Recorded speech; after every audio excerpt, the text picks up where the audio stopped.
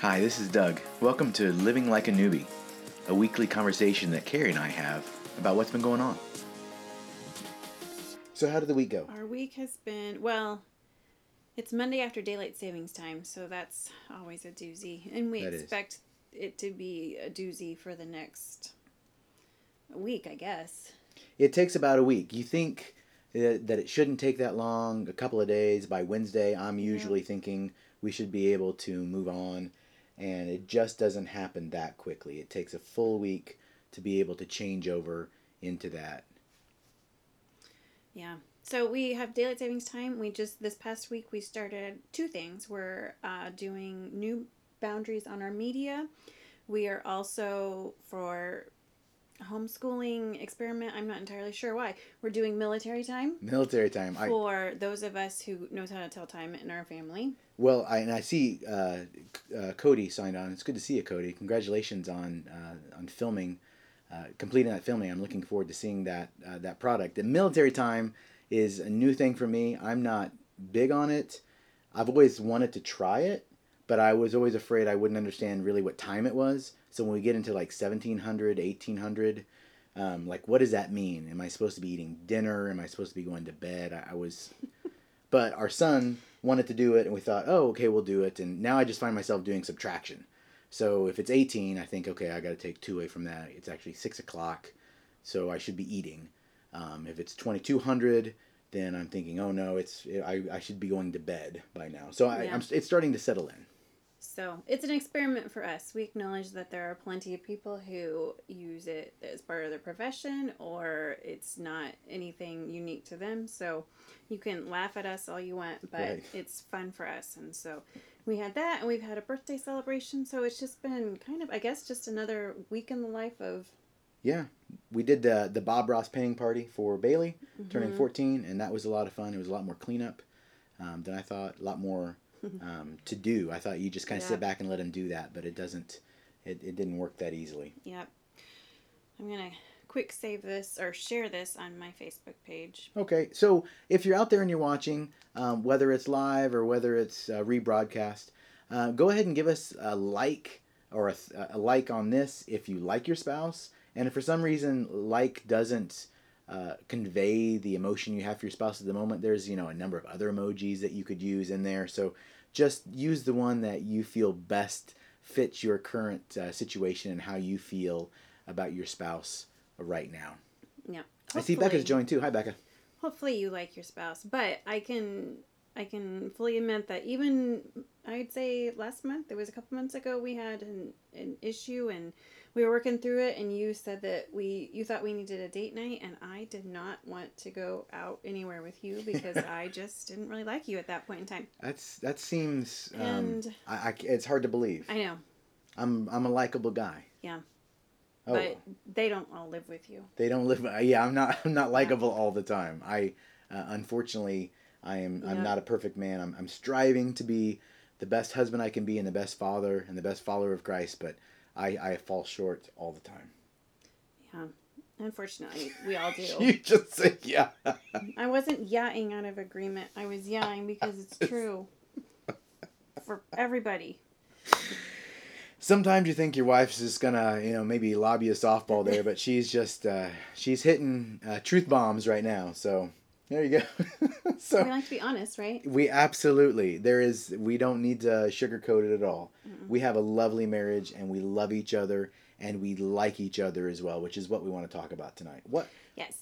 If we don't like each other, we at least know that we need to get back to the like. Okay, so when liking has subsided, we know that we're off from where we want to be, so we move towards the liking instead of allowing that to bring us into a negative place or pushing away from that spouse. We realize we have to do something about it. Or we also don't let it be something where we, in that stance, in that mindset, we make major decisions or we truly avoid each other. I said I didn't want to go on a date with you. We ended up going out that following weekend, and it was a really good time of connecting. And so we don't let that aversion or that distaste, whatever it is, maybe we had a discussion before you headed off to work, and then we were each doing our own thing for the day, and my mind went down this road of blah blah blah, complaining, whatever led to it, we at least know not to stay there. Absolutely. And we're not there long. Nope. Praise the Lord. The more that we practice the art of liking each other, the easier it is to move back towards that. So why are we telling people that they should like each other? Because in marriage, you make a commitment. The Lord is up there. We're here together, striving to get closer to Him. Isn't love enough? Well, what is like and what is love? Yeah, that's what I'm asking. So I don't think. they don't go hand in hand. No, they don't. You think they would. You think that in order to love, you have to like. So our vows didn't say, "I will like you till death do us part." That's true. But we made a commitment to love each other. And it's easier to say that love is you just make the decision to love, and all the commitments, the responsibility, the obligation, the it's easy to put on that hat and let that be what gets you through the good times and the bad times. But the difference and the choice, making the choice to like your spouse, which is what we're talking about tonight, that is going to flavor all of your experiences. Ooh, flavor. I like that. So you can have a job loss, you can have a miscarriage, you can have a celebration of adding a new baby to the family, you can have a promotion in the family, you can have business successes, and you'll have those ups and downs, but it's that friendship and the compassion and that like aspect for the other person that's really going to make life enjoyable or not enjoyable. Do you remember I posted when we were in preparation for this that song by Ben Richter, "I Like You"? Do you remember when we first heard it? Yeah. What did you think of the song? Oh, like, did you get it right away? No. You had to explain it to me. Well, and I do remember. Yeah, I don't know that I got it right away either. You're like, oh, what's this about liking? And you just, there is an undertone to that song that it speaks more than even what the song says, even though I think the song says a lot, and not much needs to be added. There is just an extra layer of complexity to that song once you understand this principle of choosing to like your spouse, because it does make the in-betweens, because that mountaintop high of love, and even just being, I mean, there's times I look at you and it just drives me wild, but those times aren't all the time. We have our normal times, and that's when that really does, as you said, flavor whatever we're going through at that moment. Well, it's like any relationship, our relationship with the Lord, our friendships, the marriage relationship is the same. You are never, well, you're not always in one place. You're either improving or you're pulling away from one another, and it's that constant give and take based on many different factors. And so there needs to be a healthy tension. Yeah. Yeah, because the relationship does flow. So what is that, how do you identify that? Well, I like the word tension. Yeah. Healthy tension. But the tension, it tells you that there's two sides. What are the two sides? Well, I'm not sure what you're getting at. There's too much. There's either too much arguing or too much agreeing. That's what I'm getting at, because it's not like there's a tension between. My cup down for this. Yeah, I've got a cup too. It's not helping. So we have our scale. Yes, this is what I was going for. Okay, so I'll be the we've previously talked about, you mean the pH scale. We've kind of briefly talked about that. So the pH scale, you have acid and you have 1 through 14, the other end being a base. And in the middle, so we have different pH levels. Smack in the middle is water, which is neutral. Yeah. And so you have anything, on either side of that is moving too far towards acid or too far towards the opposite of acid. Right. And what we're saying in our example, acid is the friction. The friction, the fighting, and base is kind of the agreeing, just too much. Yeah, whatever he says or whatever she says. Sometimes it's if I just agree, they'll stop talking. These are all symptoms that you've strayed away from being in the middle. Now, staying in the middle is really difficult. So you mentioned we do talk about kind of a pH scale. So you kind of have to do, if we're going to go down this analogy, a litmus test of where your relationship is at. This is probably pretty easy for you. You're going to know right away, do you fight a lot or do you agree too much? And being agreeable is not a bad thing. It's just generally if there is no push towards that healthy arguing, then something is not being said generally. Um, Obviously, we can't speak to every single relationship, but if you're overly agreeable, then that can mean that there is some unspoken issues that someone has either just decided it doesn't do them any good to bring it up, or they just don't want to go through the issues of having a fight or conflict. They just say, I'll just be agreeable because that's the easy way to go. The interesting thing is that if you look at, again with this analogy, on the pH scale, both sides are toxic. Both sides too far over are going to tear away. And so if you are too agreeable, that tears away at the relationship the same way if you're fighting too much. And so you're looking to have that healthy tension of getting to the middle, although the middle's difficult to get to, and stay there because you're always kind of sliding up and down. You're one side or the other.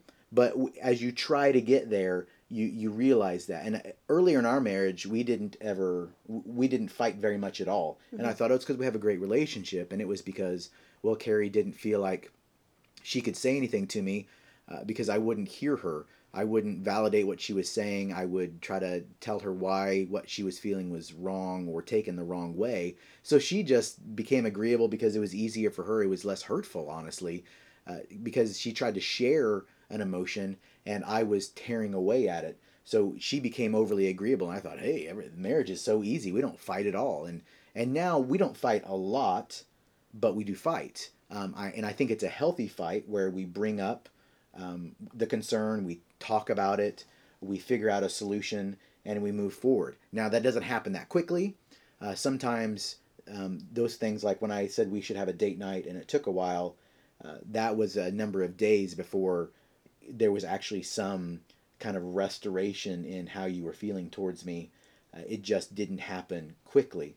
And it came about a misunderstanding of verbal communication, which is where I think a lot of our conflict comes from, is misunderstood verbal communication. And that happens having 5 kids.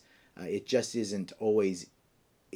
It's easy at times to be in a state where you say something incorrectly or maybe you receive words the way they were unintended. So, the litmus test for your marriage, what are some questions, what are some discussions that can be had to start that litmus test of your own marriage? Yeah, it's a good question. So I think the first thing to ask is, one, do you like spending time with your spouse? I mean, that's an easy question. Yep. And I know that there were times earlier on when even if we were to go on a date night, it was, if we could go with someone else, that was more enjoyable because didn't really enjoy the one-on-one time. And I've said that when we tell the testimony of infidelity and separation and ultimately choosing our marriage, at the worst, I didn't want to share parts of my life with you. I didn't want to share books that I liked or movies that I liked or highlights of my day, because that seemed to be bait for you to, cut me down or to pick at something and be passively aggressive. And so that was a good indicator that, no, I didn't really like you. And a lot of times, so we were kind of that... We had reached a boiling point and we're just trying to cope. If you hear somebody else saying that they don't want to share certain parts of their life with their spouse, you might have to say, I think there might be a problem. They may not see it for what it is. So that's definitely a red flag. That maybe you don't see it for yourself, but if you see it in another marriage, definitely say something. So for those of us who are part of this discussion, asking the question, do you enjoy being with your spouse? And hopefully you can answer that affirmatively. That's another one. You could, there's a like right there. Yeah, absolutely. If you do, hit that like button, because it's, we know that we're speaking to all different kinds of marriages, and it's always helpful to know, one, people have been in an unhealthy marriage and now are healthy. And others, there's just that that community of people who enjoy being around each other and who enjoy sharing. That's really what the Love Seat is about. An online marriage ministry to kind of encourage and to equip and to support, and both the good and the bad. We don't want to just talk to people who are having troubles in marriage. We love to hear from those who are enjoying their marriage as well. So another question to ask along that would be, not only do you like spending time with your spouse, but even more specifically, if you have a date night, is your date night surrounded by the fact that you two are together and spending time together, or is the date night really just it's just this release from the mundane or the release from the normal? Whether if you have kids, whether you don't have kids and you just want to get out of the house because you wanted to go see this movie that you really liked, or eat that burger at that one place that's really good because they have the sweet potato fries that you really enjoy. That's a personal thing for me. But is your date night surrounded about you two connecting, or is it just about the activity or getting away from what you normally do? If you're at a restaurant, are you one of those pairs where each person is on their phone? Are you doing something else? And even if it's not a date night, when you're at home, Yeah. and you're maybe you're in the kitchen after dinner cleaning up, or you're seeing each other for the first time after you've been at work or been apart for the day. What does that look like? Are you focusing on the other person? Are you really listening? Are you taking in? Are you asking questions? Are you actively asking questions because you're engaged in the conversation?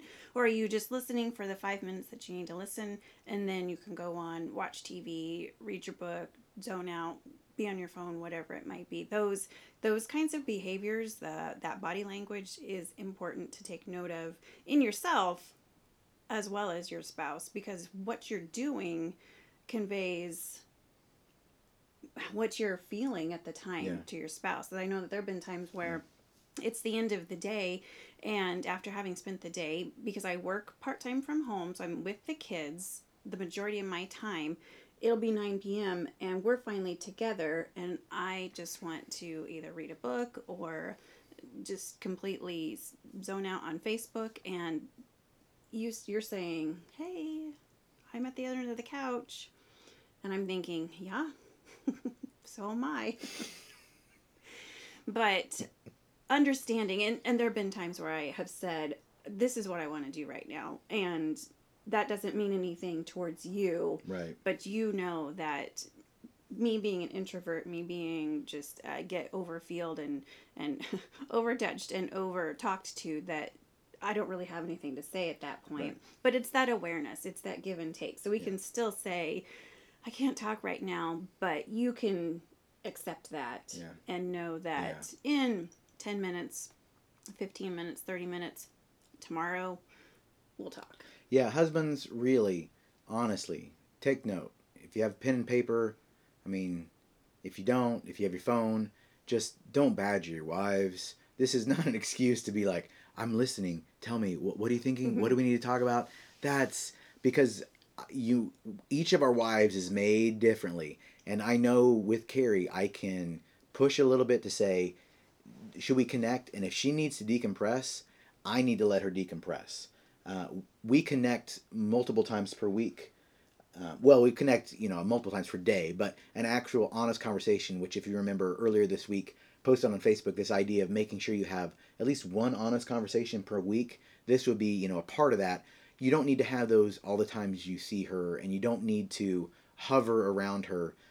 Understanding what she needs when she needs it is just as important, and can be just as toxic if you're over trying to get into her world than if you were removed from it. So husbands, just remember to take your cues from your wife, and you don't have to say, well, let's talk now because I'm ready to talk, because maybe she was ready to talk earlier and you were off doing something else. So you need to respect each other's time, but also find that time to connect. So that's why we make sure that we have some evenings or some time where the kids know we're just going to go off and be together, so that those other times, maybe if I wanted to talk and you were doing something, I am fine with that. I don't feel as if that's a hit against me or how you're feeling about me. Sure. So, in continuing with the litmus test, Yeah. another good indicator to ask yourself is when you're talking about your spouse, when you're with friends, when you're with other couples. I suppose it's more when you're with friends. Yeah. What does the your attitude towards your spouse? What is the verbiage? What are the words that you're using? Are you talking highly of your spouse? Are you complaining?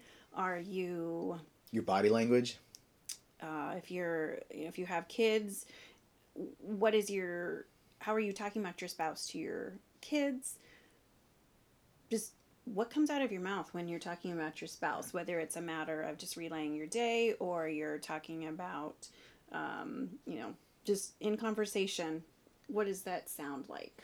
And when she says that, again, we're talking about what would be the average or even the majority of what you're saying, because there are always those times you have friends that you share, and they're there to talk maybe things through with you, or to pray with you, or just to do life with you. And we understand that there are times where you will share not positive things with those people to maybe process. We want to make sure you're processing with your spouse, though. That's, number one is making sure that you've gone to them before you go to others. Yeah. But we want to say the majority of when you're talking with your friends, and especially your kids, if you have kids, is it positive or negative things that you say? What's that tone? What's that body language about your spouse?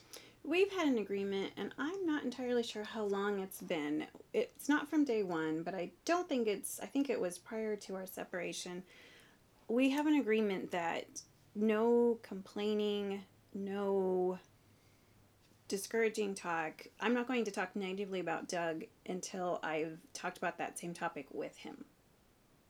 So it's okay to talk about something that I'm discouraged or something that bothers me, assuming that it's pertinent to the conversation you're having with a friend, whether it's helping another wife with her husband or just talking about the course of the week and mentioning something that you did that got on my nerves. The idea being that you have heard it from me first, so it's okay to talk about it. It's not a gossipy thing. Yeah. It's not a oh, I can't wait to talk about this and have somebody else commiserate with me or share battle stories about how frustrating marriage can be. It's not that. We have an agreement that we share those things between us first. And I mean, it's amazing you put it into words of gossip, because I think a lot of people, they are not going to see it that way.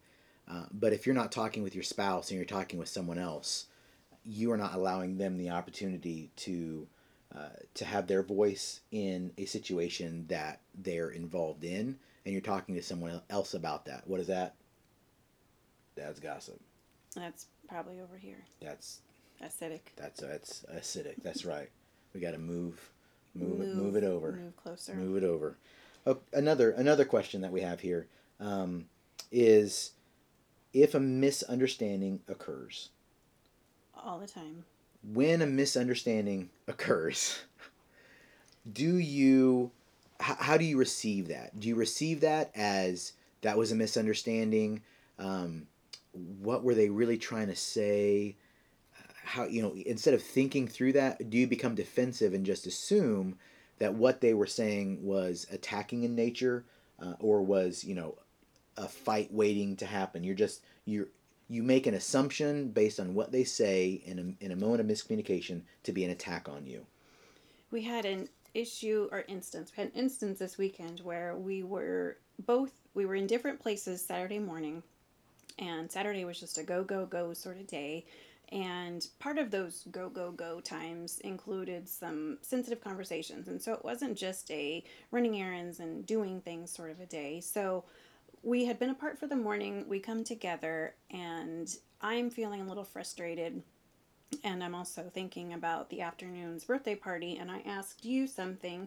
And when we first greeted each other from being apart, we hugged each other, and we had asked how things were going. And as soon as I asked you if you had done something, then you switched into get stuff done mode, and your body language changed. And Mm.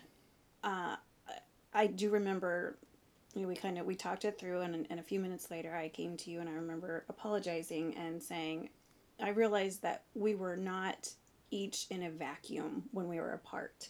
Mm. I think Yeah. it's so easy to have understandings because you come home from work and you've been doing, you know, a lot of different things. Your day also includes coaching and personal training, so you have a variety of interactions during the day.